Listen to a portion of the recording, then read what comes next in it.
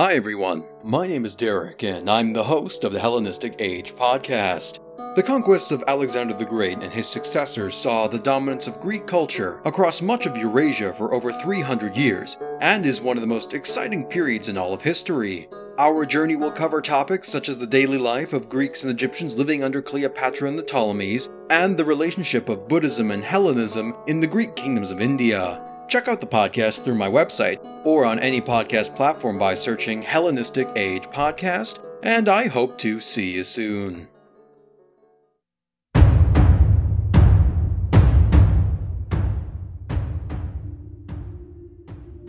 The ancient Greek writer and historian Herodotus, often referred to as the father of history, once wrote in his seminal work The Histories, written around 440 BCE, that if the Greeks had ever united amongst themselves, that it would have been difficult for the whole world to resist them. And while this is a rather ambitious claim, it does hold at least some water, evidenced by the Greek coalition that managed to resist and push back against the invasions and considerably larger armies of the Achaemenid Persian Empire, pushing them out of Greece and all the way out of Europe by 479 BCE. Celebrating this monumental achievement together for a brief instance, before shortly afterwards plunging themselves into war with one another once again, fighting for dominance in Greece.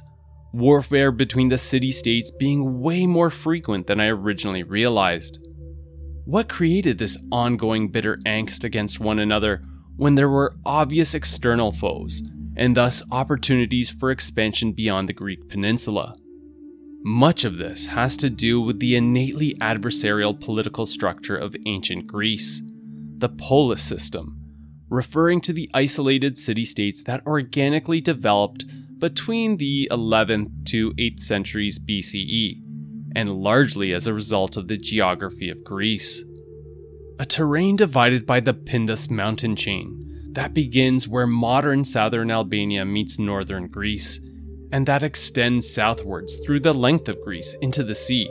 which also helps to explain the many islands that dot the Aegean. On the Greek mainland, creating small pockets of arable land that became populated, serving as the starting point for small city-states to grow, but remained separated by the many mountains traversing the peninsula, thereby keeping these city-states quite isolated from one another. And due to the limited availability of arable land, this led to fierce competition among the cities, and ultimately, conflict, fighting for the meager resources that their lands were capable of generating. In fact, the people of this time didn't refer to their country as Greece, but rather linked their identity to the respective city-state from where they hailed, which is where their loyalty lay. Each polis, which can also be thought of as a microstate, despite its people sharing a common ancestry, language, religious beliefs, and sometimes trading with one another, distinctly possessing their own customs and way of life. And in the effort of gaining resource advantages over competitors, in addition to war, at times resorting to alliances with other city-states, only to abandon these allies when advantageous and turn on them in the pursuit of more benefits and influence, evolving into a culture of Greek states forming, shifting, and breaking alliances with head-spinning frequency. The nations of ancient Greece only truly uniting their strength when absolutely necessary, in the face of a dire threat, such as the aforementioned invasions of the Achaemenids, but then quickly falling into dispute once the larger external threat had been dealt with. However, as we'll learn in this episode, while much of Greece did indeed unite in 338 BC under Athenian and Theban leadership to put a firm stop to the rise of Macedon, although originally dismissed as an inconsequential barbarian kingdom led by an inconsequential barbarian leader, in Philip they were facing an adversary of true rarity, a military and diplomatic genius who transformed Macedon in a terrifyingly quick and sudden fashion into the superpower of its time. This happening while most of Greece remained preoccupied with their traditional neighboring adversaries, only recognizing Macedon as the dire threat that it was too late in the game. In an ironic twist of fate, however, this turning point in history, the Macedonian hegemony of Greece, allowed Herodotus' claim to come true in a sense, being that Philip's domination, and therefore unification of Greece, served as the foundation that allowed his son, Alexander the Great, to lead a pan-Hellenic campaign that would come to dominate much of the known world as they knew it.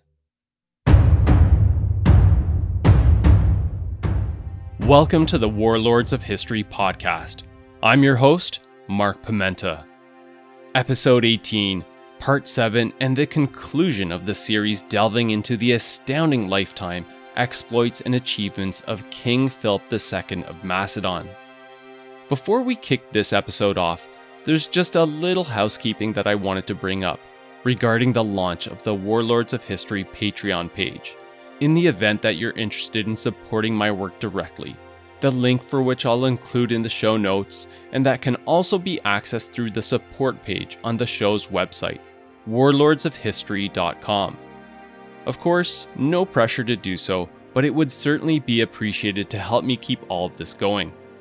As mentioned, this episode forms the finale of a 7-part series, meaning that before getting into this installment, you might first want to have a listen to episodes 12 through 17 in order to make better sense of the complete storyline, now approaching the climactic events and twilight of Philip's career that we'll be covering here. That began when the 23-year-old Philip rose to power in 359 BCE to lead the Kingdom of Macedon out of a particularly dark moment in its tumultuous history. In fact, a deeply embattled history that had marked the Macedonian kingdom long before Philip entered into the equation. That from its very founding in 808 BCE had seen pockets of growth and expansion, but then fell into a downward spiral of stagnation into the late 6th century BCE, steadily being chewed up both internally and externally, struggling under national disunity and factionalism, made worse by a court culture that had devolved into a viper's nest of plotting, squabbling, and murder. While foreign heavyweights, including the Achaemenid Persian Empire, Athens, Sparta, and Thebes, and Macedon's more immediate Balkan neighbors, meddled in its affairs, sometimes playing kingmaker to whoever sat in the Macedonian throne, while also threatening to topple Macedon entirely through military force. This, in essence, was the state of the realm when Philip took the reins, barely able to defend itself and with an economy in ruins. But what nobody could have anticipated, in Macedonia, or anywhere else for that matter, was that with his ascension in 359, the rise of Macedon had begun. Philip weaving diplomatic magic to hold off the impending foreign waves of disaster, using this precious time to reinvent the Macedonian military, instituting numerous innovations from equipment to the tactical,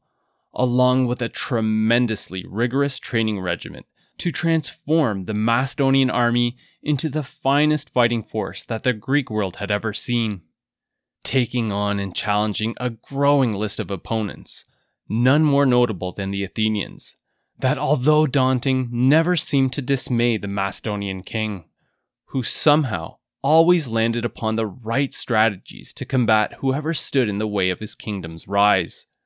initially reclaiming all of Macedon's domains, then reaching for more in an almost constant cadence of campaigning, expanding the land, power, and influence of what was evolving into a Macedonian empire.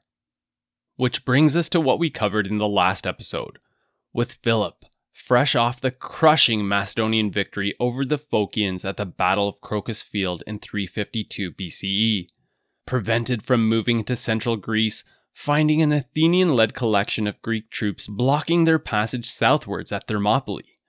where Philip, instead of pressing the issue there, satisfied himself with consolidating his hold on Thessaly in northern Greece, before leading the bulk of his forces back north into Macedon and then eastwards to come to the aid of the Greek cities of Perinthus and Byzantium that were being threatened by the Odrysian king in Thrace, Chersobleptes. The Macedonian king spending the next couple of years campaigning both there and to the southwest of Macedon's domains, in Epirus and Thessaly, asserting dominance over friend and foe alike. This imposed hierarchy, along with Macedon's sharp rise in power and increasingly aggressive behavior, churning the stomachs of the powerful Chalcidian League, and triggering them to flip their allegiance to the Athenians, and attempt a daring invasion of Macedon while Philip was abroad in Thessaly. Philip, in turn, using a clever diversion to draw the Athenians out of that theater and fall heavily upon the isolated Chalcidians, launching a frightening counterattack, systematically dismantling their league and eviscerating the city of Olynthus, before absorbing all of the Chalcidice as the newest addition to the kingdom of Macedon, that was now widely recognized as a major power in Greece. A status that was soon galvanized in 346 BCE through masterful deception and sheer diplomatic brilliance, with Philip receiving prominent delegations from all over Greece, including its former hegemons, Sparta, Athens, and Thebes, who were looking to him to broker an end to the Third Sacred War. The Macedonian king, on the surface, entertaining each of their conflicting and self-interested goals, but in reality, twisting and bending their wants and desires to serve his own ambitions, raising a smokescreen through a series of backroom deals that, upon thinning out, revealed Macedonian troops now in control of Thermopylae, which was a key catalyst for securing an uneasy peace agreement with Athens, along with facilitating an end to the Third Sacred War, with Macedon supplanting Thebes as the leader of the Amphictyonic League, and Philip assuming a leadership role in Greek affairs. All of this unfolding in a mere 13 years since Philip had claimed the Macedonian throne. But with the most scary prospect of all being central Greece now wide open to the Macedonian king. Bringing us to where we last left things off in episode 17, late 346 BCE, with Philip leading the bulk of his army, around 20,000 troops, back north into Macedon, after having left garrisons behind at the principal Phocian city of Elathia and the pass of Thermopylae, ensuring that his forces would be free to travel into central Greece when necessary, where almost everyone was quite relieved with the Third Sacred War finally being brought to an end, regardless of how this came to fruition, with perhaps the exception of the Athenians, that in response to Philip's quick-stepping pace and clever maneuvering, were caught completely by surprise and utterly outplayed, left with little choice but to accept a humiliating peace agreement with Macedon. And while Philip was under no illusions that this settlement would turn into an amicable long-term arrangement, he was content to let the dust settle for now in Greece, especially since he had just won huge accolades for ending the protracted and drawn-out Third Sacred War, and didn't want to tarnish his image as a defender of the gods and a leading authority in Greece, careful to avoid being seen as the conquering tyrant that the Athenians had claimed and were still claiming him to be. Being that, despite the end of the war, the situation was still tense in Greece, with Philip having disrupted the traditional world order, a sentiment that could very easily cascade into greater alarm among the fickle nations of classical Greece, and a massive coalition surfacing, undoing the recent gains he had made. Plus, there was a more practical reason for marching off. A new and boldly aggressive foe that had emerged, some 450 kilometers away on Macedon's western and northwestern flank, that were raiding with increased intensity and deeper into Macedonian lands, that his available garrisons were unable to hold back, thus requiring Philip's direct attention. A tribal king by the name of Pleurotus, who had established a powerful kingdom in southern Illyria near the Adriatic coast, in what today would be central Albania, and under whom a number of Illyrian tribes had rallied behind, and in the spirit of the warlike tribal kings before him, had sparked an upsurge of raids into western Macedon, looking to take advantage of the fact that Philip was far away, occupied in central Greece. And while this would have been a great source of irritation to the Macedonian king, What would have been even more irritating was that his key regional ally, King Aribas of Epirus, had again been found lacking in terms of helping to keep his kingdom secure. But that could be dealt with at a later date. For now, the more pressing concern was focused on delivering a devastating and thorough backlash to Pleurotus, making it resoundingly clear that this was by no means the ineffectual Macedonian kingdom of just over a decade ago. And by early 345 BCE, Philip began returning the favor on a far greater scale than anything that the Illyrians were able to muster, raiding voraciously into Pleurotus's lands, quickly but also methodically, very likely by employing a similar strategy to that he had used when invading the Paeonian tribes in 358 BCE, parceling off portions of his army to multiply the chaos and severity of the Macedonian incursions, which almost immediately began to pay off huge dividends, these Macedonian contingents devastating the countryside and capturing numerous towns and cities in their westwards push, extracting wagon trains of plunder filled to capacity that were sent back to Macedon. Unable to match the armies that Philip had in field, and unwilling to engage in pitched battles, it appears that Pleurotus resorted to more of a guerrilla warfare-like strategy, hit-and-run tactics, desperately trying to discourage the Macedonian advance, throwing everything he could against Philip's forces, but steadily losing ground through 345 and into the following year, in 344 BCE, until a stroke of fortune, in the form of a mounted Illyrian raiding party that happened to fall upon a smaller group of elite Macedonian companion cavalry that included Philip among their number. This encounter exploding into a fierce skirmish that, although was ultimately won by the Macedonians, resulted in a high rate of casualties for the companions. According to the ancient Greek scholar Didymus Kalkenthoros, a number of companions slain and 150 severely injured, including Philip himself, who had been struck with a fierce blow that smashed his collarbone, throwing him from his horse, only saved in the chaotic melee by one of his bodyguards that had thrown himself onto the precariously wounded Macedonian king, dying in the process but shielding him from the spear thrusts that would have certainly ended his life.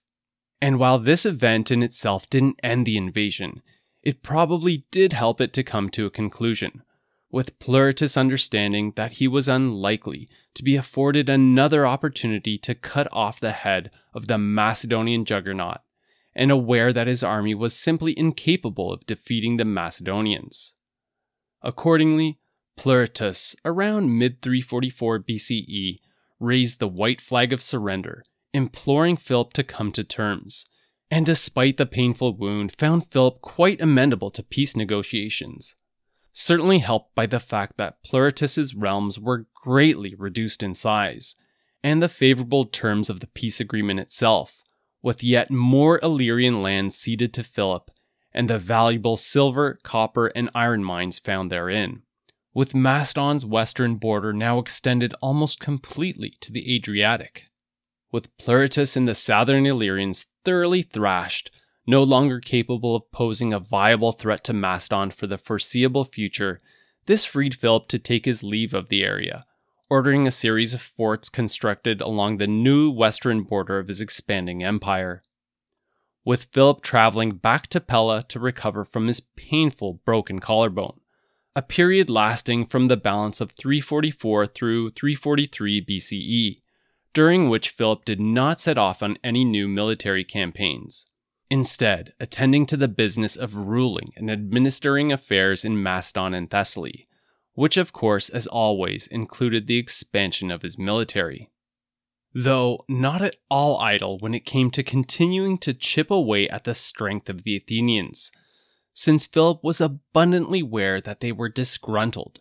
and felt quite maligned by the Peace of Philocrates, that they had ratified on the assembly floor in Athens in 346, owing to Philip's crafty ways, pressured into accepting dishonorable conditions, such as limits on who they could make alliances with, and renouncing claims on the cities that Philip had ripped from their grasp. However, since Philip and the majority of his fearsome army had marched off north to busy themselves elsewhere, and weren't in the vicinity of central Greece, it wasn't long before Athenian sentiment began changing once again, suggesting that they should be taking on a more openly aggressive stance against Macedon, largely driven by the stirring speeches of Demosthenes that was gaining momentum and essentially indicating that a resumption of hostilities to be imminent. In part, due to their belief, and rightly so, that Philip couldn't be trusted to maintain his side of the bargain. And since the chatter in the Athenian assembly was public, Philip would have most certainly been aware of their changing mood, receiving a constant stream of reports as to what was being discussed. Also aware that no other nations were willing to jump into the fight alongside Athens, wary of triggering Philip's attention and Macedon's destructive capabilities. And I'm convinced by this point that Philip understood that a resumption of war was unavoidable. However, since Macedon was technically at peace with Athens, at least for now, Philip continued to take steps to reduce their strength, but through covert operations to cover his tracks, careful to ensure that it was not he, at least visibly, that was impinging on the terms of the peace agreement, which would have handed the Athenians the evidence they needed to sound the alarm to other nations as to the threat that Macedon posed to Greece and raise broader support to combat this. Accordingly, Philip used clever subterfuge to continue disrupting Athenian shipping and trade, while also stirring up trouble among Athenian allies, doing so through third parties that couldn't be directly traced back to Macedon. For example, by supporting piracy, similar to that of the privateers employed by the European powers during the Age of Discovery and the colonization of the Americas during the 17th and 18th centuries. Paid piracy that was heavily targeted at Athenian seagoing trade and merchant traffic in the northeastern Aegean, while also providing financial and military expertise to support anti-Athenian factions among the various islands dotting the Aegean, setting figurative fires in many locations at once to support a number of successful rebellions, thereby pulling additional allies to leave the Second Athenian League. Like Philip had done on the island of Evia, situated just off the coastline of Attica, as covered in the last episode, where Philip had stoked a rebellion back in 348. And while the Athenians had managed to squash that uprising 4 years back, up popped another substantial rebellion at this time, which eventually resulted in a pro-Macedonian tyrant taking control of the majority of the island. Another notable uprising occurring in 344 BCE at the island of Tenedos, near the mouth of the Dardanelles Strait, with the same fate soon befalling the island of Samothrace as well, just north of the Aegean entrance to the Dardanelles, as it would for other islands in the area, Philip focusing on acquisitions close to the strait. Why concentrate efforts there, you may be asking? Well, since the Peace of Philocrates prevented Philip from outright attacking the Athenian settlements in the Gallipoli Peninsula, the peninsula that follows along the length of the Dardanelles Strait, and he was prevented from sparking rebellions there because the Athenians had so strongly reinforced their military presence in case Philip decided to attack anyway, the slippery Macedonian monarch pivoted, temporarily adapting his strategy to spur, mostly through handsome bribes, these islands to change their allegiance to Macedon over Athens, because all these possessions together would throw quite a wrench into Athenian shipping. You see, ancient sea travel required that ships have a series of friendly ports along the route in which to dock on a frequent basis, ideally on a nightly basis, largely due to a number of reasons, including that these ancient ships were not designed to be able to handle the waves in the open sea, so they would typically travel along by hugging the coastlines. But even in doing this, these ships could always be sunk when the weather worsened, so it was important to have nearby port options that they could quickly get to in order to provide safe shelter should the weather conditions suddenly change. And lastly, navigation at night could be extremely dangerous, making it very easy to hit hidden shoals, reefs, and rocks. Understanding this, we can better see Philip's strategic foresight and vision in wanting to take control of the islands near the Aegean entrance to the Dardanelles. If he couldn't conquer the cities and lands that controlled the shipping in the strait, in the aim of closing off the Athenian grain supply coming out of its settlements around the Black Sea, at the very least, he could use the nearby islands in the northeastern Aegean, around the mouth of the strait, to greatly hamper the Athenian grain convoys by removing friendly port options, while also encouraging piracy in these areas as well. Philip, as always, constantly on the lookout for opportunities and covertly striking out in multiple places at once to weaken the Athenians, in turn strengthening his position. While Philip was in Pella recovering from the nagging collarbone injury sustained in the Illyrian campaign, ruling over his lands and plotting the ruin of Athenian shipping through 344 to 343, another more personal endeavor he launched at this time was arranging for the education of his son Alexander, by none other than the famed and celebrated Greek philosopher Aristotle, who originated from the Chalcidice, eventually left for Athens to study under another behemoth of Greek philosophy, Plato, but was then lured by Philip to Macedon to begin tutoring the 13-year-old Alexander in 343 BCE. Quick interesting side note here is that Alexander was not actually the eldest of Philip's sons, the eldest being named Aridaeus. However, since Aridaeus suffered from some type of mental illness or disability, he was kept in the background, viewed as unfit for rulership. Granted, Aridaeus too would later in 323 BCE eventually come to the throne following Alexander's death. However, this was mainly in a capacity as a figurehead, used as a pawn by a series of powerful Macedonian generals. In any event, back to our story here. It appears that from early on, it was rather clear that Alexander was earmarked to be his father's successor, including receiving rigorous both physical and educational training befitting that of a future king, with Philip sparing no expenses in regard to his son's upbringing. Also, frequently appearing in Philip's court to learn directly from his father. That is, at least when Philip was around, since Philip was often absent abroad on the many campaigns that we have since covered thus far, so I tend to doubt that they were extremely close.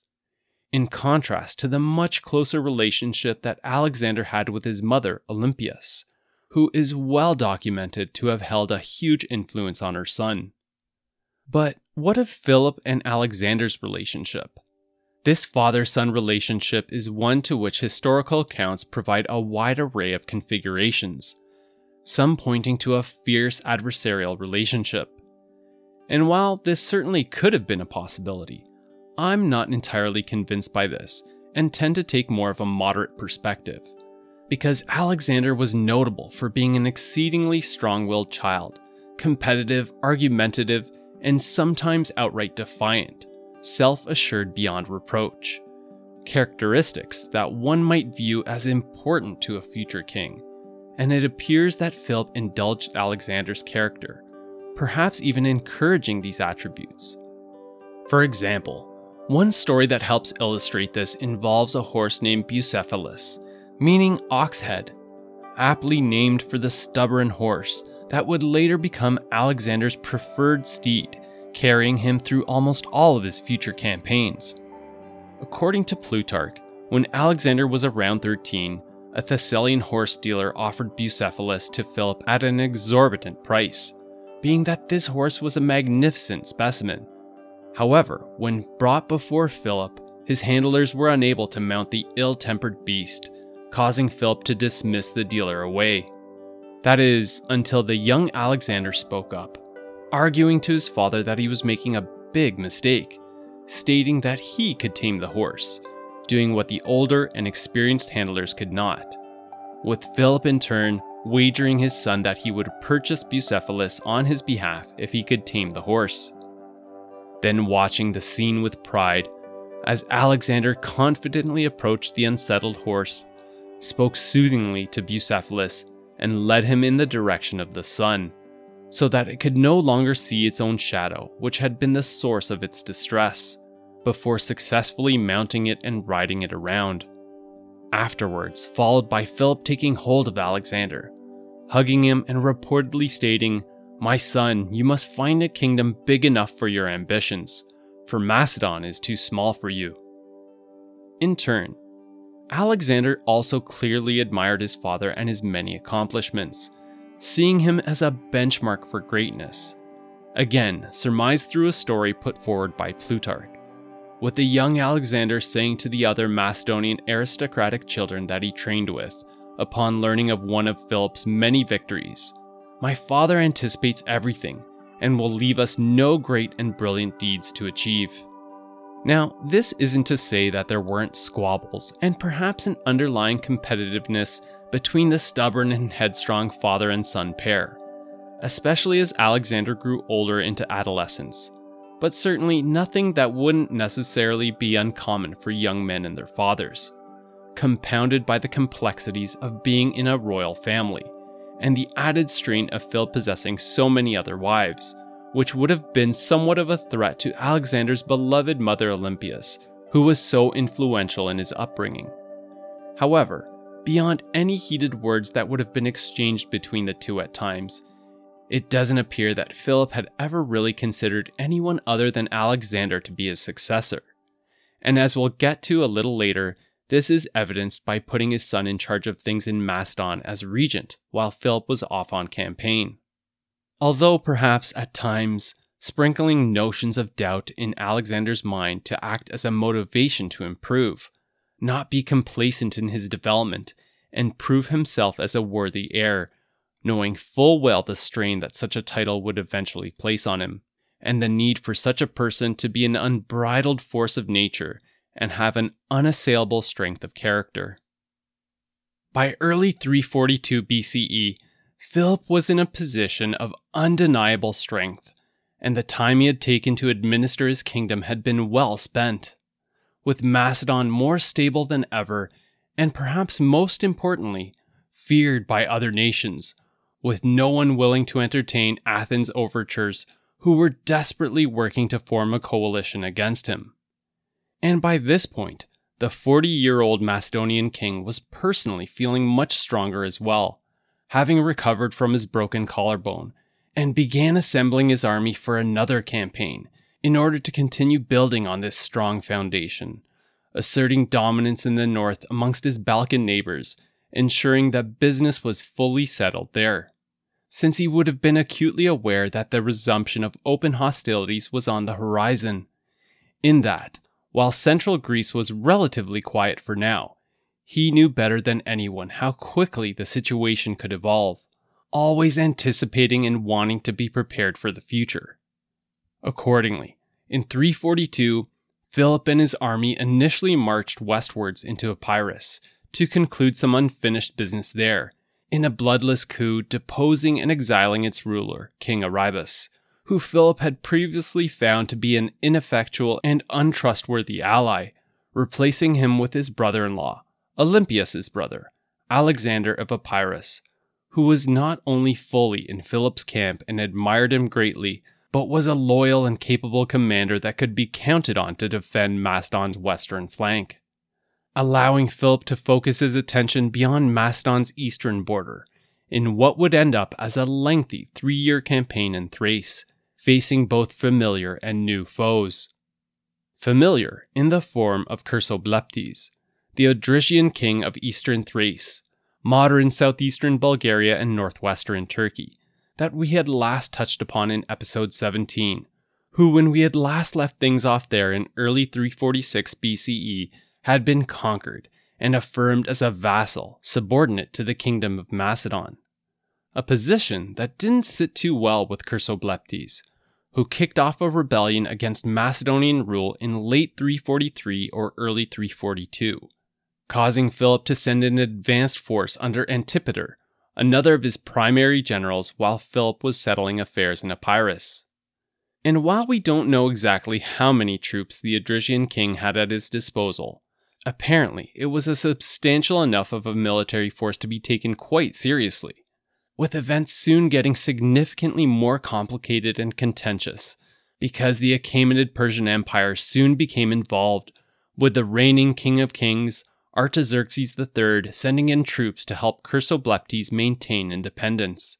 Alarmed with the growing power that Macedon represented and desiring to maintain a friendly buffer state between the two mighty empires. When Philip arrived in the area in mid-342 BCE, joining his forces with that of Antipater, all told around 30,000 Macedonian soldiers, Philip led them to cut a vicious path deep into the heart of the Odrysian kingdom, conquering city after city, cleaving all the way through to the western and southwestern coastlines of the Black Sea. And although historical accounts, as in all of Philip's Thracian campaigns, are quite murky and rather convoluted, it appears that despite these losses, Chersobleptes continued offering up a stubborn resistance.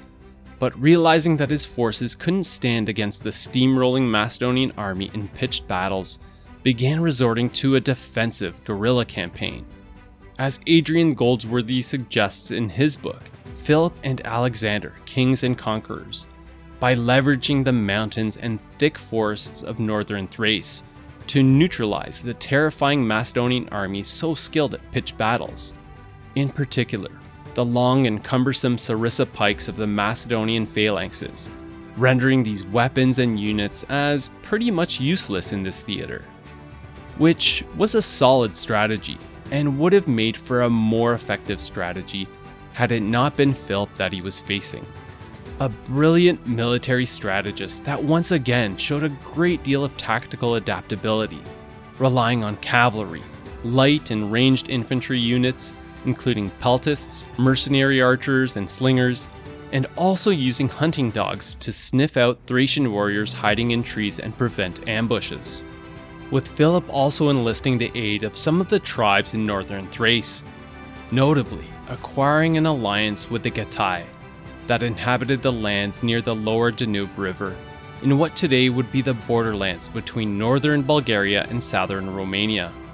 An alliance sealed through political marriage. Philip's sixth wife, Medea, the daughter of the reigning king of the Getae, allowing Philip and his newfound allies to engage in heavy fighting, but through smaller scale engagements, to steadily dismantle the Odrysian resistance by late 341 BCE, ending with the rebellious Chersobleptes captured and executed, and Philip installing new Odrysian kings that would be more amendable to a subordinate role.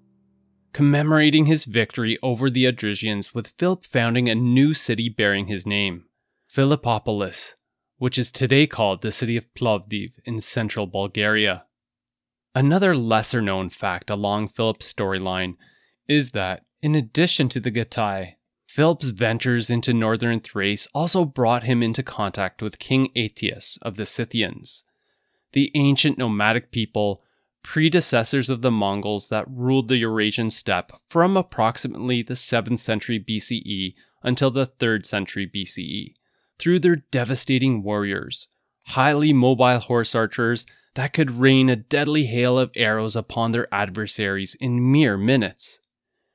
King Aetius was a powerful Scythian ruler who had united a number of Scythian tribes to carve out a kingdom for himself in what is known as the Pontic Steppe, north of the Danube River, stretching from the northern shore of the Black Sea to the northern lands around the Caspian Sea,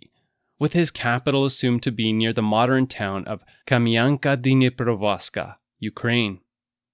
Although the borders of each of these large and aggressive kingdoms were now bumping up against one another, it appears that Philip and Aetius struck a friendly diplomatic tone early on,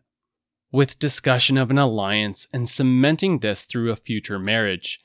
Aetius offering up marriage to a Scythian princess for Philip. You see, at the time, Aetius was involved in a conflict with another tribal kingdom from northern Thrace called the Histrians, whose geography, just to the south of the Danube where it meets the Black Sea, modern southeastern Romania, laden with tributaries of the Danube River, made it less than ideal for horse archer raids and incursions. And recognizing that they could help each other for what lay ahead and for what each monarch was next facing, although the details are rather murky, it appears that an early accord was struck, with Philip promising to later help Aetius by invading the Histrians from the south, in exchange for supplies and possibly even military aid to help support Philip's next monumental undertaking. Intending to launch sieges on the cities of Perinthus and Byzantium, with Philip's goal now being to bypass the Dardanelles altogether, since it was so strongly reinforced by the Athenians anyway, achieving the chokehold on the flow of Athenian grain by taking control of the Bosporus instead. Hold up, you might be thinking. Perinthus and Byzantium? Aren't these the same cities that Philip had previously protected from the now deceased Odrysian king Chersobleptes? And yes, you would be correct there. However, given that Chersobleptes was gone and the Odrysian threat diminished, the leaders of those two cities began fearing Macedonian domination instead, since Philip now controlled almost all of Thrace, except for the Gallipoli Peninsula and the lands extending almost entirely to the Bosporus. And in truth, they were probably quite justified in believing so, given Philip's track record of overtaking allies. Accordingly, tensions quickly flared up, with Perinthus and Byzantium loudly taking on an anti-Macedonian posture, more confident in exhibiting this as a result of one of its newest allies, the Athenians, who were promising to do whatever it took to help them remain independent, with promises of aid also coming out of the Achaemenid Persian satrapies in Anatolia. Athens in particular having identified this as the key moment they had been waiting for, their big opportunity to resume hostilities in a way that fit with their overarching objective and enlist allies to their cause, since Philip would clearly appear as the instigator in this case, the conquering tyrant of independent Greek cities. With Philip playing along and granting their wish, leading his army of 30,000 troops towards Perinthus to launch a fierce siege of the city in the spring of 340 BCE. Rams, torsion catapults, rolling siege towers, and troops with ladders initially making a great deal of progress in weakening its defenses, causing the Athenians to immediately jump to Perinthus' rescue, renouncing the peace of Philocrates and declaring war upon Macedon, asserting themselves as the champions and protectors of Greek liberty. Now, this is a pivotal point in the storyline, because in undertaking such a dangerous path, Philip would have had awareness that not only was Perinthus going to be an exceedingly tough nut to crack, with the Athenians, Achaemenids, and also Byzantium throwing resources and military units into the mix to keep it out of Philip's grasp, but also that this would indirectly bring him into conflict against other Greek states, most importantly against Thebes, being that Thebes and Byzantium had previously established an alliance, ironically against Athens, back when Thebes had held their brief hegemony. And that this action would add to the anti-Macedonian sentiment that was building among the nations of Greece, further evidence to Philip's domineering ways that the Athenians were constantly ringing alarms about. But Philip decided to do it anyway, viewing this as a gamble worth taking, knowing that he could galvanize Macedonian dominance right then and there, controlling the passage to the Black Sea, and therefore being the hand that determined if Athens was fed or not, which, in effect, would allow him to become the puppet master, without the need to fight an actual battle against the Athenians. But to do this, he would have to take the city. And beyond the aid being ushered in by Perinthus' allies, what made this siege even more difficult was that, like the siege of Methone back in 355-354, the port side of Perinthus remained open, with a large Athenian naval fleet concentrating its presence there to ensure that this waterborne lifeline remained open. Despite this, as mentioned a little earlier, the Macedonian siege arsenal initially punched massive holes into Perinthus' fortifications, breaching its outer walls. However, Perinthus and its allied forces figured out a brilliant counter to this, leveraging and enhancing the destruction of the outer fortifications, using the rubble to build improvised lines and obstacles, so as to not allow the Macedonian siege weapons to move deeper into the city. Daring Philip, laying down a challenge, that the only way he would be able to take the city was through costly hand-to-hand combat, a challenge that the Macedonian king took on. However, as the next weeks dragged on, with the siege slowing to a crawl, making little progress and resulting in high casualties for both the attackers and defenders alike, since the defenders were consistently being reinforced, there was a clear danger that forcing this conquest could result in Philip irreparably breaking his army. A situation made worse by low food provisions to keep his army fed and up to fighting strength, since the Scythian king Aetius had failed to deliver on his promise of providing support of any kind, stating that he barely had enough to feed his people as it was amidst his ongoing conflict with the Histrians. Despite this, and the idea that Perinthus was slipping through his fingers, Philip was not yet finished in his attempt to take control of the Bosporus, casting the dice through another audacious gamble, keeping Perinthus busy, but then peeling off approximately half of his army, 15,000 Macedonian troops that were marched off to Byzantium in the summer of 340 BCE to attempt assailing that city as well, wagering that all the efforts to keep Perinthus defended left an opportunity open. Certainly a surprising move to all the opposing nations involved, since Byzantium was indeed left more weakly defended. This opportunistic endeavor allowing Philip to stumble upon and seize a huge Athenian grain convoy of 180 vessels moored at Byzantium's port,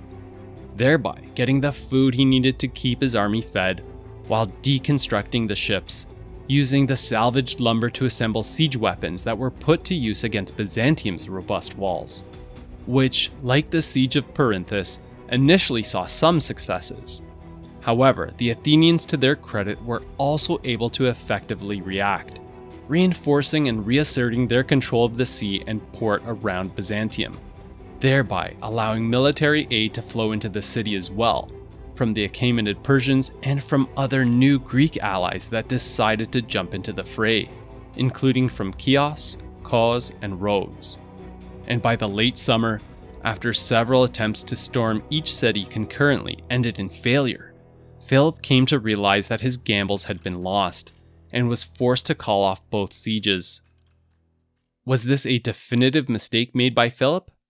Absolutely. It's hard to argue otherwise. Granted, we of course have the benefit of hindsight to help us understand why and how things transpired as they did.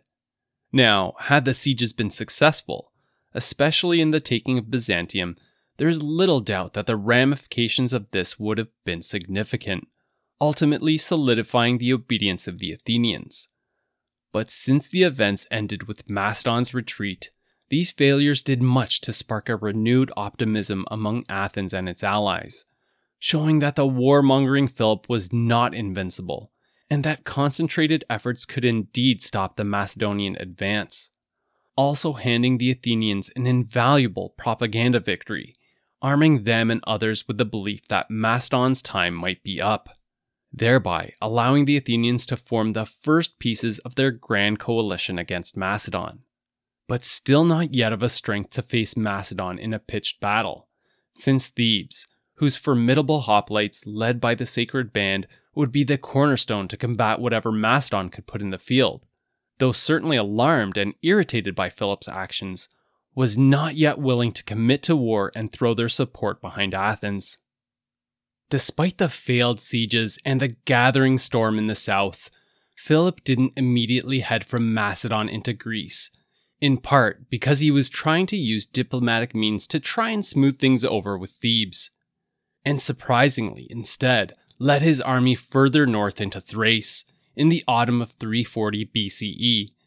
being that he still intended to help King Aetius of the Scythians in their struggle against the Histrians, even though Aetius had failed to deliver on his promise of providing supplies to Philip during his sieges.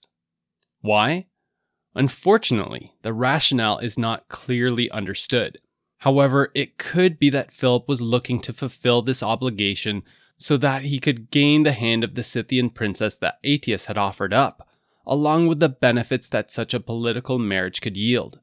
Primarily, a powerful ally northeast of Macedon that would come in extremely useful for any future Persian campaigns.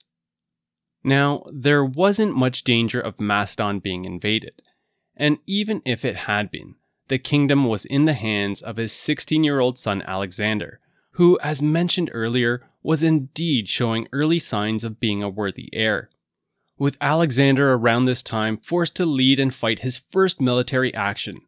soundly defeating a disruptive Paeonian tribe that was trying to use Philip's absence as an opportunity to spur a wider rebellion in Paeonia, ending with Alexander, in the spirit of his father, founding a city there bearing his name to mark his first victory, the city of Alexandroupolis. In the autumn of 340 BCE, Philip marched his army into the area around the northern shore of the Black Sea where Aetius was situated, sending a quicker moving forward contingent of Macedonian cavalry to link up with Aetius first, who interestingly dismissed the Macedonians with a sneer. The real reason behind this being that the king of the Histrians had recently died, thus ending the collective threat to the western Scythian domains, with Aetius refusing to acknowledge the agreement that he had previously made with Philip, then adding insult to injury, stating that the Scythians were far superior warriors anyways,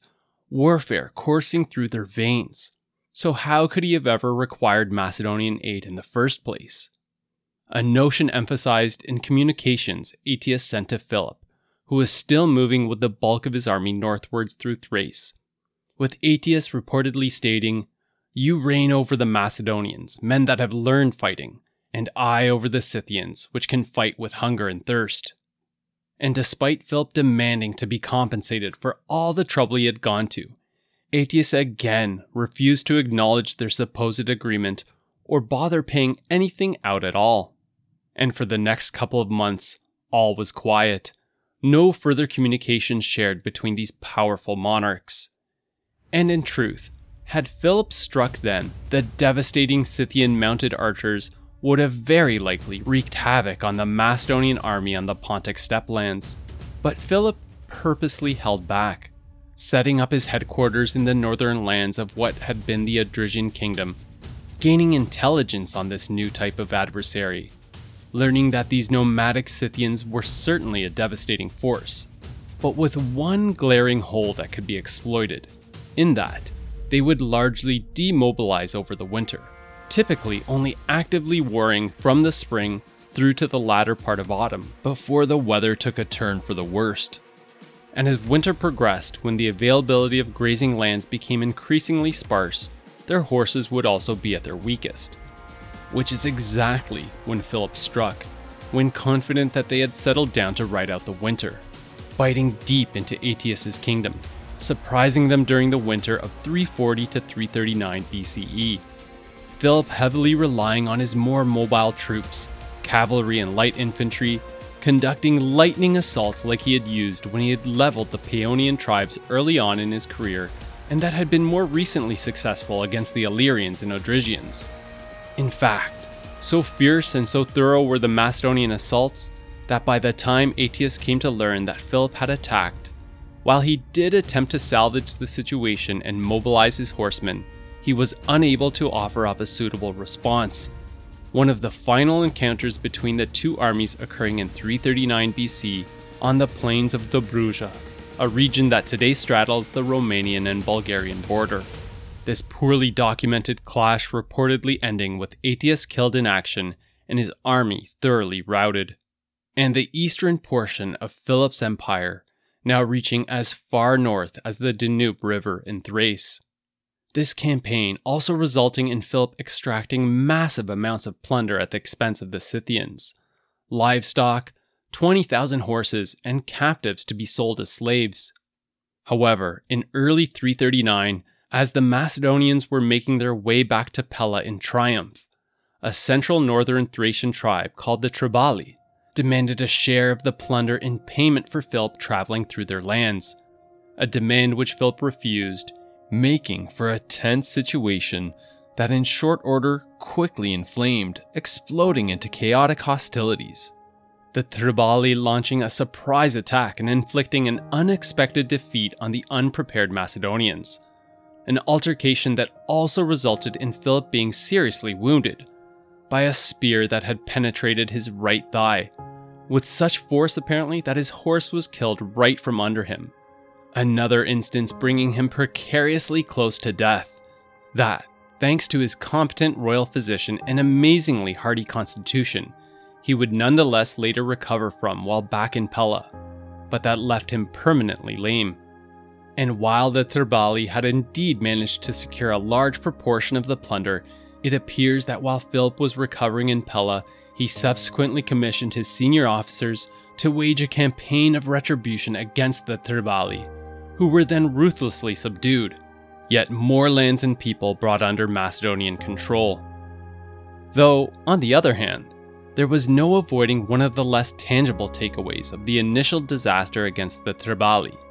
in that, when news of this spread, when coupled alongside the two recent failed sieges of Perinthus and Byzantium, and Philip left physically weakened by the dire leg injury, all of this made the Macedonian king appear significantly weaker, the Athenians pressing on the notion, emphasizing that Philip's time and line of successes were overly ripe, which was successful in helping them to gain more allies in their quest to end Macedon's intended rise to supremacy in Greece. In part,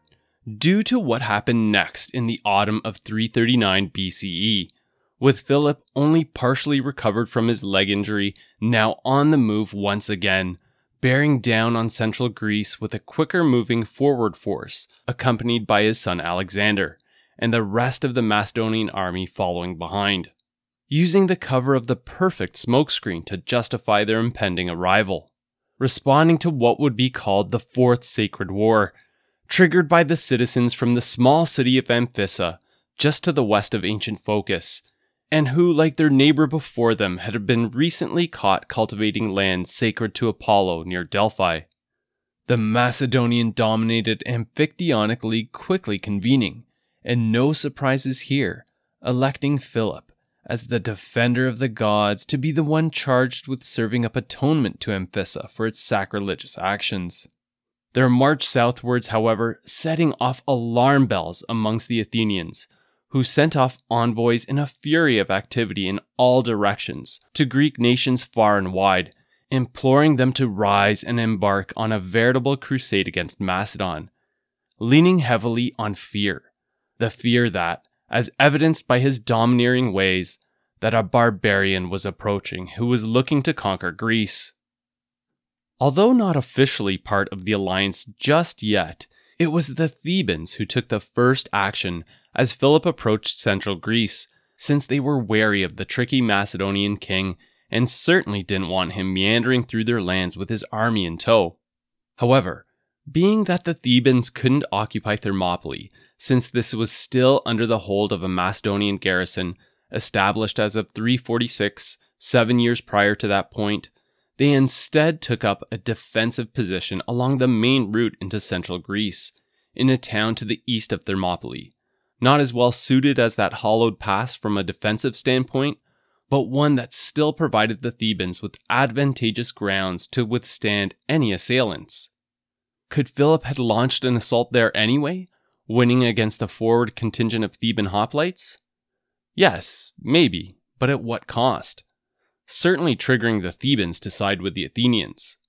Plus, maybe there was another way to overcome this obstacle that blocked his path into central Greece. Do you recall from the last episode, when Philip ended the Third Sacred War, imposing a sentence on the defeated Phocians that was considerably less severe than anything they would have expected from any others in the Amphictyonic League, who essentially wanted the Phocians eviscerated? Well, this was where Philip's previous lenient treatment of Phocis bore yet more fruit, in the form of an alternative path into central Greece, a much smaller and rough-hewn path that wouldn't have been feasible to travel through unless aided by the Phocians. Along the western side of Mount Kallidromo, southwest of Thermopylae, that descended directly into Phocis, and that would have typically been easily defendable by much smaller numbers, and potentially ruinous to Philip if blocked by hostile forces. However, in late 339, Philip was able to slip through this pass into central Greece, completely unhindered, reaching and setting up his base of operations in the Phocian city of Elatia, where he began building fortifications while waiting for the rest of his army to gather there, also rewarding the Phocians for their assistance by freeing them from the penalties that had been previously imposed on them, including the restoration of their lands back to them in full,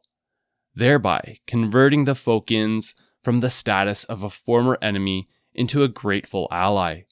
who were now also providing Philip with a secure base in central Greece to operate from.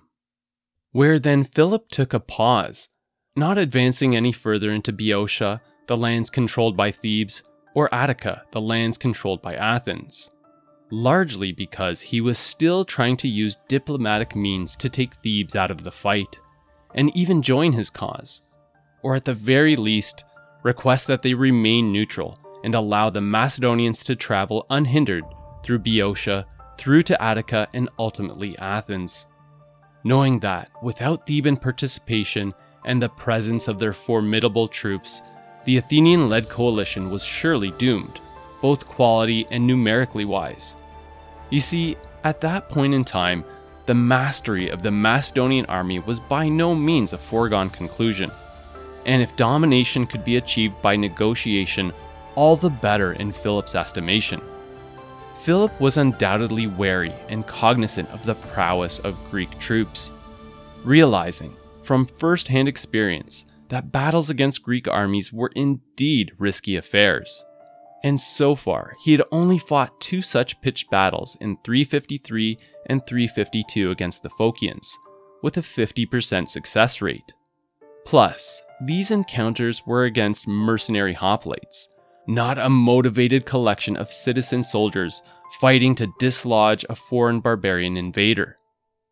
At the same time to receiving Macedonian envoys, the Thebans were also being courted aggressively by the Athenians, who were sending delegations that included the prominent Athenian politician and orator Demosthenes, imploring Thebes to put aside the long-standing disputes between their two nations, because they were now facing a much greater threat to their very way of life, and the only way to preserve this and the liberation of Greece against a barbarian invader was by banding together. And as compelling as this argument was, it appears that the Thebans were taking their time to decide which side to throw their support behind. And what seems most likely is that they were playing off both sides against one another, seeing which alliance would serve them best. In part, because they felt that their warriors and participation would play a fundamental role in determining the side that won. Whatever the true rationale, what we do know is that there was a lot of negotiations happening behind the scenes. This lull in activity allowing the entirety of the Macedonian army to eventually gather at Elatia. All told, 32,000 Macedonian troops.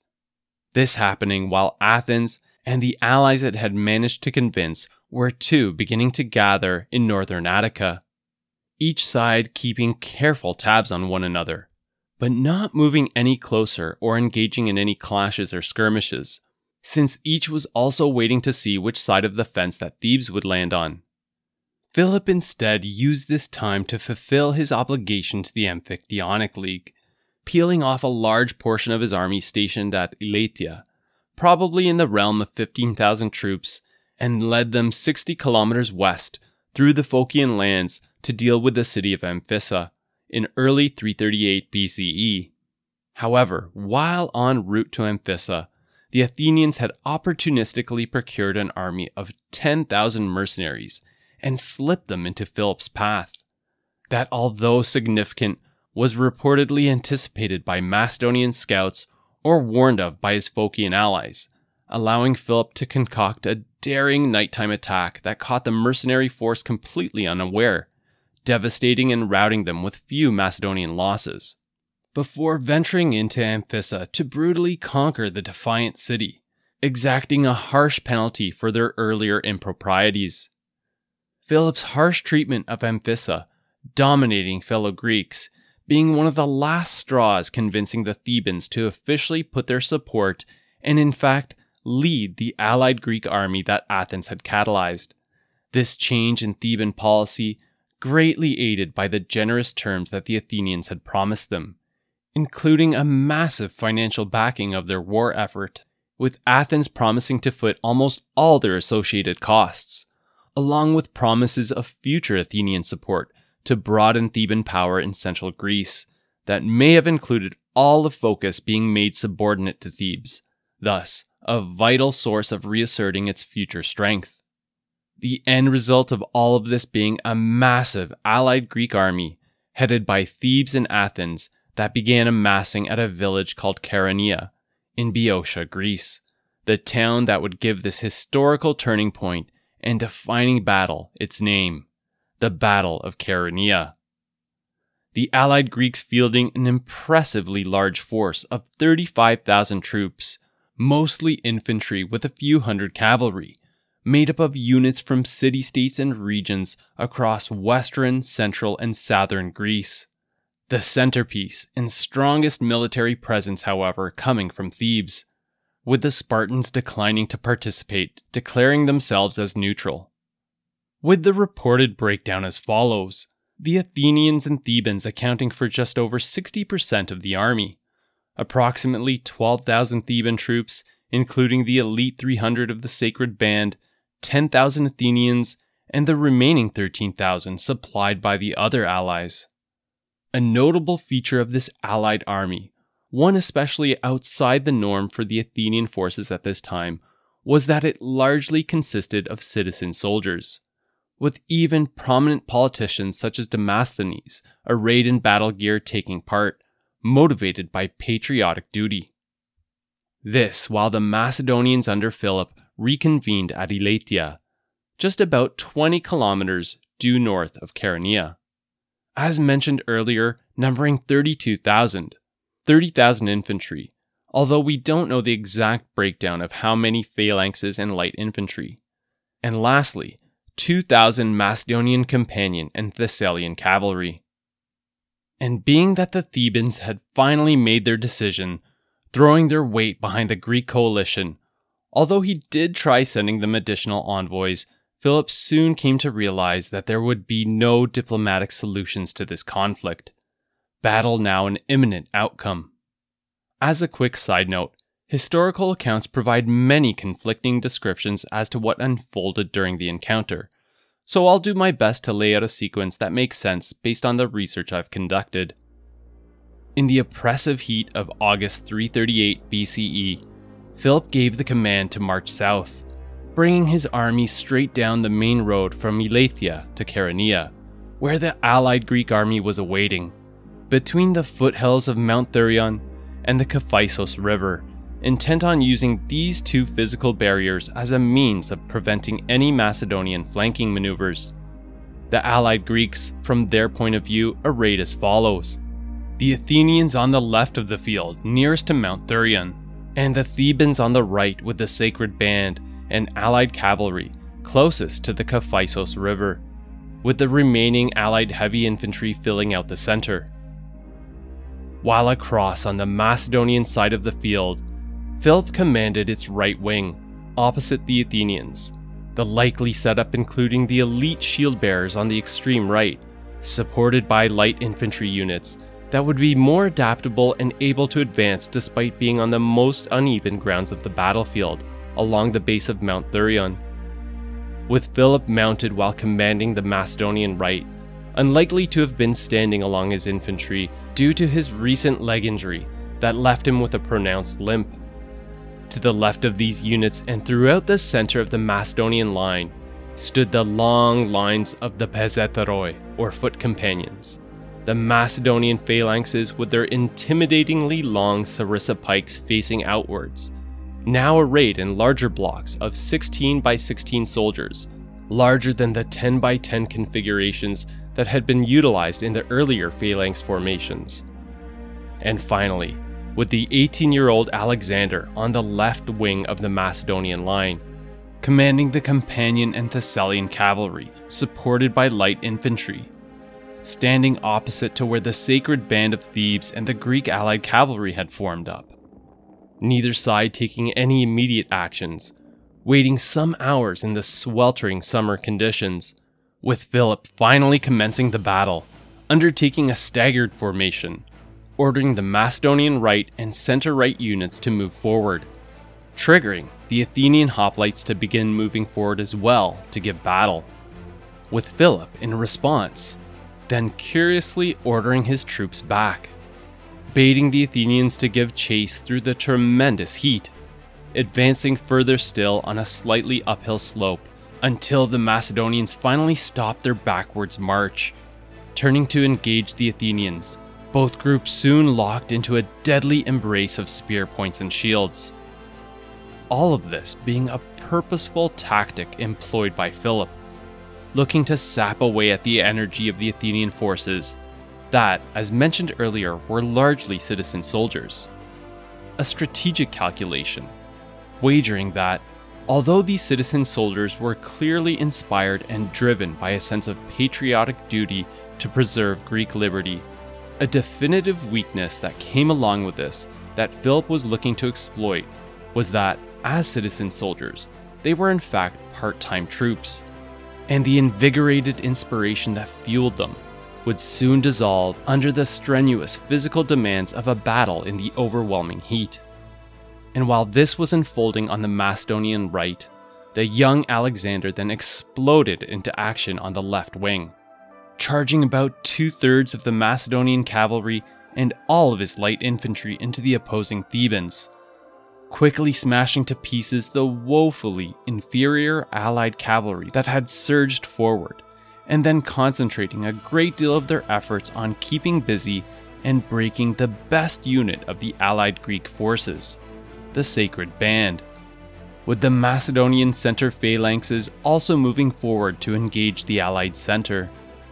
Huge plumes of dust and dirt being stirred up in the air, disrupting vision as to what was happening across the field. That must have added to the battle chaos. Spears splintering into shields, armor, and bodies, horses neighing wildly amongst cries of both pain and encouragement from officers. This chaos and all the preceding actions, essentially creating two different separate battles that were occurring on the same field, leaving a huge gap in the center of the battlefield, with Alexander and his forces attacking the Thebans close to where they had initially lined up at the onset of the battle, alongside the two center infantries locked in battle close to where the allied Greeks had also initially lined up, while across the battlefield, the Athenians had surged forward a considerable distance away from their allies, before getting locked into place by the units that Philip was commanding. And it appears that, as Philip had predicted, the Athenian lines became increasingly disorganized before smashing up against the hardened, disciplined, and drilled to perfection wall that the Macedonians made up, where the Athenians, although fighting bravely against the unmovable Macedonian wall, began to buckle, seeing the far worst of the engagement in terms of losses, before collapsing entirely, as the remaining 1/3 of the Macedonian cavalry, having passed through the huge gap across the center of the field, then charged into the Athenian units from behind, causing the Athenian wing to fall into utter disarray, before being fully routed, collapsing into a chaotic retreat, their cause hopelessly lost. And as the remnants of the Athenian units poured south in a wild retreat, like a cascading row of dominoes, this resulted in the Greek allied center quickly losing heart, soon following their Athenian counterparts in fleeing the battlefield, leaving only the Thebans, continuing to bravely fight on. However, as they became assailed by the Macedonian units that had been freed up by the flight of the allied center, this is where they too experienced terrible casualties, only saved from total devastation by the 300 men of the Sacred Band, who in a famous last stand of their own, akin to the Spartans at Thermopylae, refused to retreat, this battle only ending for them when the last of the 300 were slain. In fact, the site where today still stands a monument known as the Lion of Chaeronea, constructed by the Thebans in the honor of their fallen Sacred Band. In the immediate aftermath of the battle, this site, in particular, causing Philip to weep with sorrow, considering how much he admired and respected these elite warriors and how influential they had been to Philip in terms of his military education and philosophy that had developed during his time while held as a hostage in Thebes in his youth. A time when Macedon itself was precariously close to utter ruin. In contrast to this point, not only recognized as a superpower thanks to Philip's guidance, but with this dazzling victory and Philip's crowning achievement, now situating Macedon as the unequivocal master of Greece.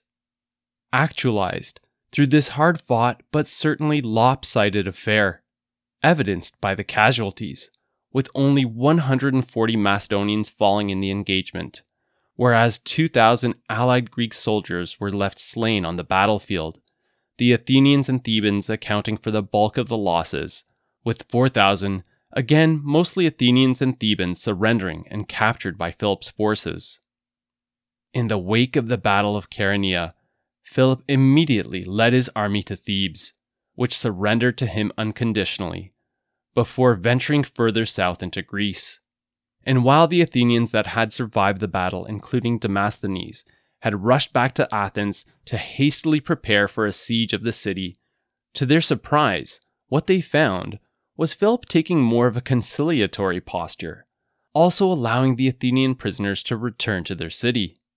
And while the Second Athenian League was indeed dismantled, also forcing the Athenians to give up their possessions in the Gallipoli Peninsula to Philip,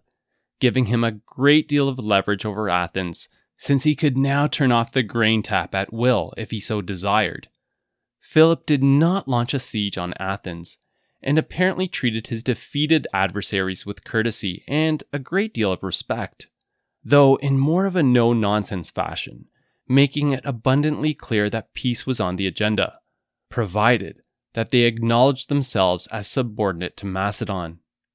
And in the following months, Philip led his army through central and southern Greece, extending this similar offer that was accepted by all Greek nations. Agreements that were later galvanized in the formation of something called the League of Corinth, established in the latter half of 337 BCE, where almost all nations signed on, acknowledging Macedon as the unquestioned master of Greece, with one glaring omission, this being Sparta, that refused to participate, creating a tense exchange of communications that was just too good to leave out, with Philip initially asking Sparta whether he should enter their city as friend or foe, the famous laconic reply being simply, neither, with Philip then threatening, "You are advised to submit without further delay, for if I bring my army into your land, I will destroy your farms, slay your people, and raze your city." The Spartans' reply was just as short as before, "If." And while Philip did proceed to ravage the lands of Lacedaemonia in the southern Peloponnese, dislodging it from Spartan control, thus weakening the city-state further, he stopped short of attacking Sparta itself. Why? Well, predominantly for the following reasons. At this point, the Spartans were largely a shell of their former selves in power, so whether they were in or out of the League of Corinth was of minor consequence. Furthermore, in the event that Philip launched an attack on their city, resulting in getting bogged down there, or in the off chance of experiencing any military setbacks, this might have undone a lot of the work he had just achieved, in terms of the veneer of no Greek forces possessing the ability to stop Macedonian dominance. In part, Philip's destruction of the lands around Sparta also served as an example to the rest of Greece of what fate could befall them if they didn't fall into line. But mostly, he stopped short of destroying them outright, because he was careful to avoid acting like a ruthless tyrant, giving the nations of Greece the illusion of their participation in the League of Corinth being an option. In that, Philip required Greek cooperation for the next summit he intended to ascend, the invasion of the Achaemenid Persian Empire, since, through the benefit of hindsight, having vision as to Philip's story from beginning to end, were able to mark the Battle of Chaeronea as his crowning achievement. While that is certainly accurate from our perspective, I believe that in Philip's mind, the mastery of Greece was, or perhaps became a stepping stone to his undying appetite for more expansion in power, continuing to drive Macedon to unimagined heights. And Philip wanted willing partners for this next monumental undertaking, granting use of their valuable tools, including the use of the vast Athenian fleet and more Greek warriors to bolster his attack. And perhaps most importantly, wanting to leave Greece stable, so that while he was abroad off in Persia, not having to put up with difficult Greek rebellions emerging at his back. And by the time he led the bulk of his army back to Macedon by late 337 BCE, it appears that he had sufficiently achieved the stability he was looking to establish, without exception, all the members of the League of Corinth agreeing to unite and abide by the peace that Macedon had imposed, declaring war on the Achaemenid Persians, and committing military aid and resources to the future campaign. And of course, voting Philip as strategos, or supreme military commander of the invasion. En route back to Macedon, Philip stopped off at the Temple of Apollo in Delphi to consult with the oracle about his upcoming Persian invasion, reportedly receiving the following cryptic reply by the entranced Pythian priestess. "Wreathed is the bull, all is done. There is also the one who will smite him." A premonition that would eerily foretell future events, though not in a way that Philip anticipated. But at that moment, the meaning clear for the self-assured 45-year-old Macedonian king, believing the wreathed bull, ready for sacrifice, to be the Achaemenid Empire, or the reigning king of kings, who at this time was Artaxerxes IV, the conquest inevitable, with Philip being the deliverance. And topping off the wild celebrations in Pella upon Philip's return in late 337 BCE was his seventh marriage to a woman from a prominent family of the nobility in Lower Macedon by the name of Cleopatra, and the infamous wine-soaked marriage celebration that followed afterwards, wherein Alexander insulted his inebriated father for falling during a spat between father and son, being that Alexander felt threatened by the talk of this marriage producing a Macedonian pure-blood heir, as suggested by the bride's father. And although Alexander proceeded to collect his mother Olympias and flee to Epirus, in a few short months he returned to his father's court, the whole event largely dismissed as the alcohol-infused spat that it was. By the dawning of 336 BCE, Philip was indeed riding high, with those in his court, Macedon, and all of Greece, frankly, amazed by what he had accomplished so far, clearly believing that the domination of the Achaemenids could be made into a reality by this man, who, at 46 years old, though visibly the grizzled veteran of countless battles, sieges, and skirmishes, with numerous injuries, was still in remarkably good health, and in Philip's mind, far from finished with his campaigning, the expansion of Macedon, and the building of his legacy to unparalleled heights. In early 336, commanding his most trusted and capable general, Parmenion, to spearhead the invasion of the Achaemenid Empire, who crossed the Hellespont into Anatolia with an army of 10,000 Macedonians at his back. This initial thrust going exceedingly well, with many of the Greek cities along the western Anatolian coast immediately rebelling against their Achaemenid overlords and throwing in their allegiance with Macedon, with Philip planning to follow in late 336 or early 335, with an additional 30,000 troops and launch the invasion in earnest. That is, after he had taken the time to continue administering his newly expanded empire and ensure that it was securely in hand, while also presiding over the wedding of his daughter, Cleopatra, to his faithful subordinate at Macedon's western border, Alexander of Epirus. The lavish celebration taking place in October 336 BCE at Aegae, the ancient capital of the Kingdom of Macedon, including sumptuous feasting, games, and competitions, and elaborate ceremonies intended to project Macedonian and thus Philip's power to all the domestic and foreign dignitaries present, the pinnacle of which was a procession into the main theater of Aegae, best described by the words of Diodorus Siculus. Along with lavish display of every sort, Philip included in the procession statues of the 12 gods, wrought with great artistry and adorned with a dazzling show of wealth to strike awe in the beholder. And along with these was conducted a 13th statue, suitable for a god, that of Philip himself, so that the king exhibited himself enthroned among the 12 gods, with the Macedonian king awaiting the procession to end before he entered the theater to the roar of the crowd. A grand finale that was never to be. Because while waiting alone, having ordered his guards at a distance so he could make his grand entrance alone to soak up the adoration of the crowd, one of his 7 bodyguards, a man by the name of Pausanias, took the opportunity to approach Philip and stab him in the ribs, instantly killing the Macedonian king.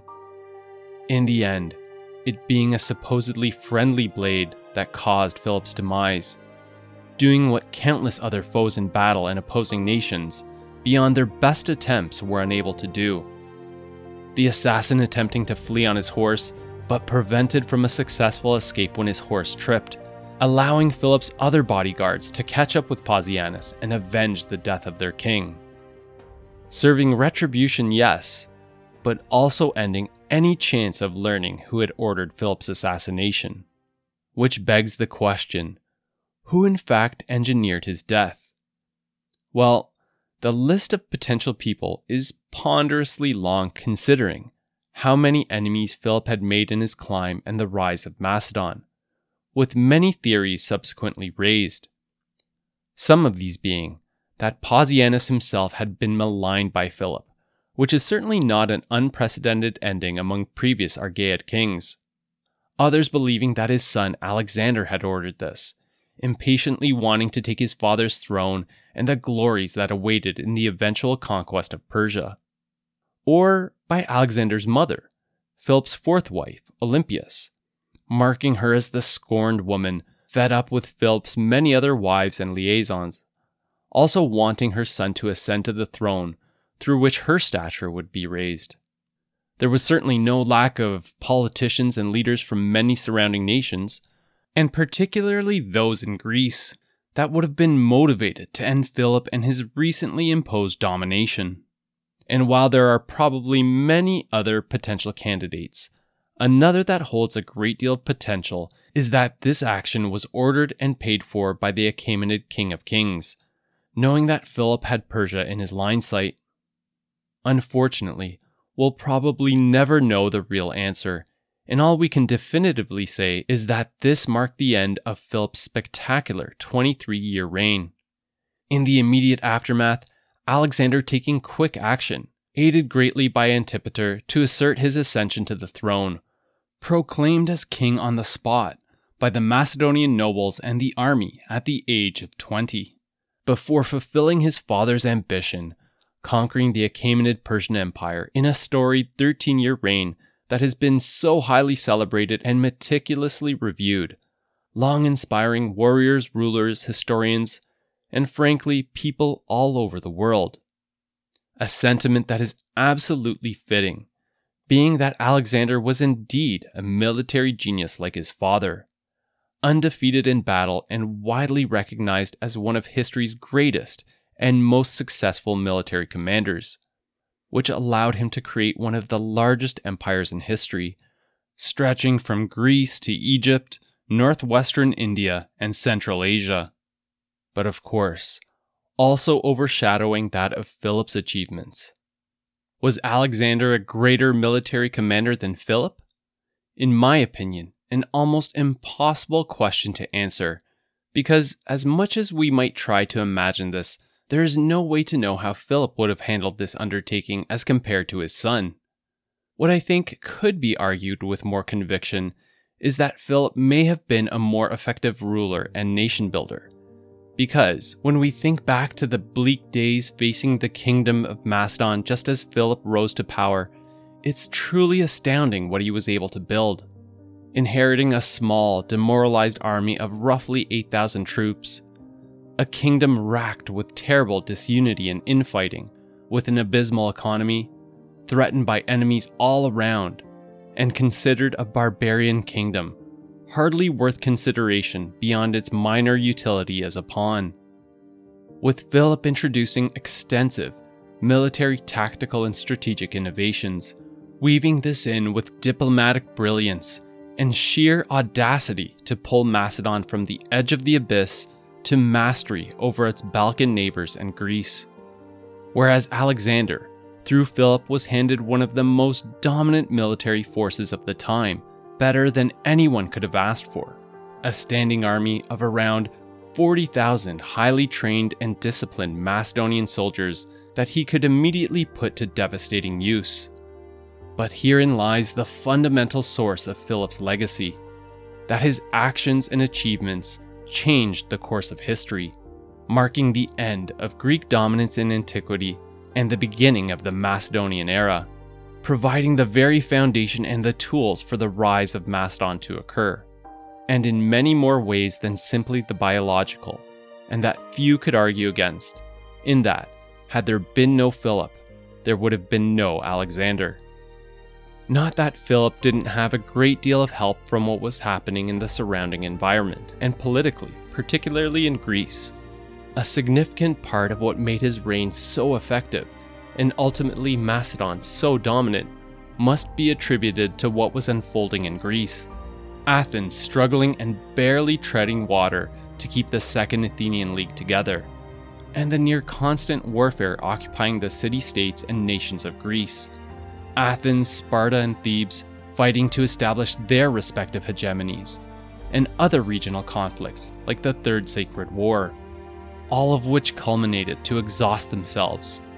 also creating a power vacuum that Philip was able to fill in a remarkably short period of time, initially under the radar of his adversaries, who reacted and united too late in the game to prevent this. As to Philip's personality and character, beyond being undeniably intelligent, innovative, devious, and brave with a profound disregard for danger, he also had limitless ambition with an insatiable appetite for power. And while some historians have also labeled him as someone prone to excesses, even going as far to say that he was an alcoholic and a womanizer, which is certainly not out of the question, I tend to disregard the severity of these claims. Not trying to excuse them, but more so because if he did hold such vices, they didn't appear to impact how effectively he ruled his empire. And also because ancient Macedon was a hard-drinking society to begin with, polygamy also being regularly practiced by Macedonian monarchs. In any event, today, the great tumulus at Aegae, near modern Vergina, Greece, is said to be Philip's final resting spot. Tomb 2 to be specific, buried alongside a dragon's hoard of ornate treasures that all include images of on my website.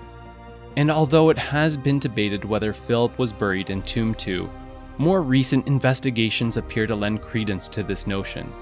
indicated by the remains: skull damage to the right eye and a misaligned tibia, in keeping with Philip's recorded injuries sustained during the Siege of Methone in 354 and the battle against the Therbali in 339 BCE. With many statues and other monuments celebrating Philip found in the modern country of North Macedonia and also in northern Greece, in what was the heart of the ancient kingdom of Macedon. Odes to the man that the ancient Greek writer Theopompus declared as the greatest man that Europe had ever given. The man that, most literally, ushered in a new era in antiquity, with Macedonia taking the lead, ending Greek dominance, while also providing the foundation, completed by his son of course, to mark a new age within the historical global timeline. The end of the classical age upon Alexander's death in 323 BCE, and the beginning of the Hellenistic age. Indeed, few leaders can boast that their reigns, as influential as they might have been, mark such fundamental era shifts, as in the case of Philip II of Macedon.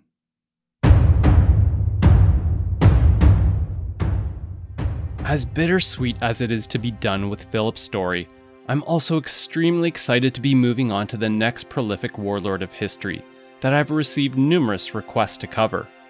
A truly fascinating story that will take us into the early modern era,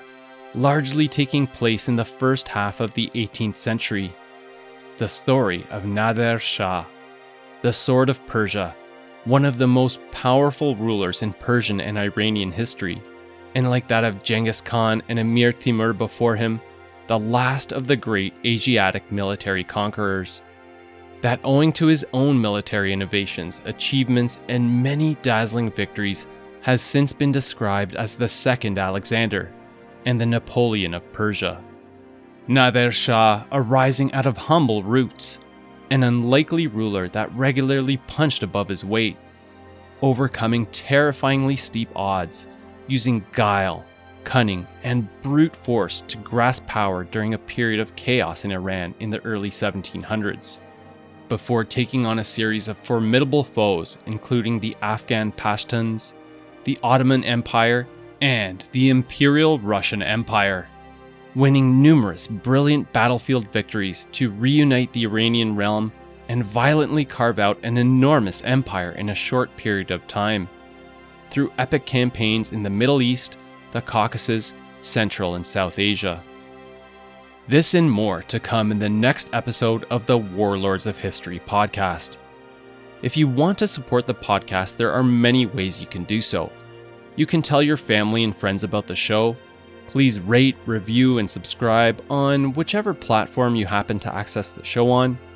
You can follow us on Twitter, Facebook, or Instagram. And lastly, you can head on over to the show's website, warlordsofhistory.com,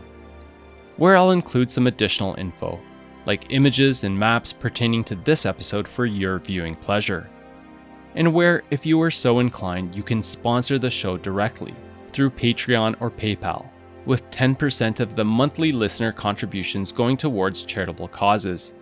namely providing equipment, resources, and training towards sustainable agricultural practices in developing countries. Thanks for listening, and I hope you enjoyed the episode.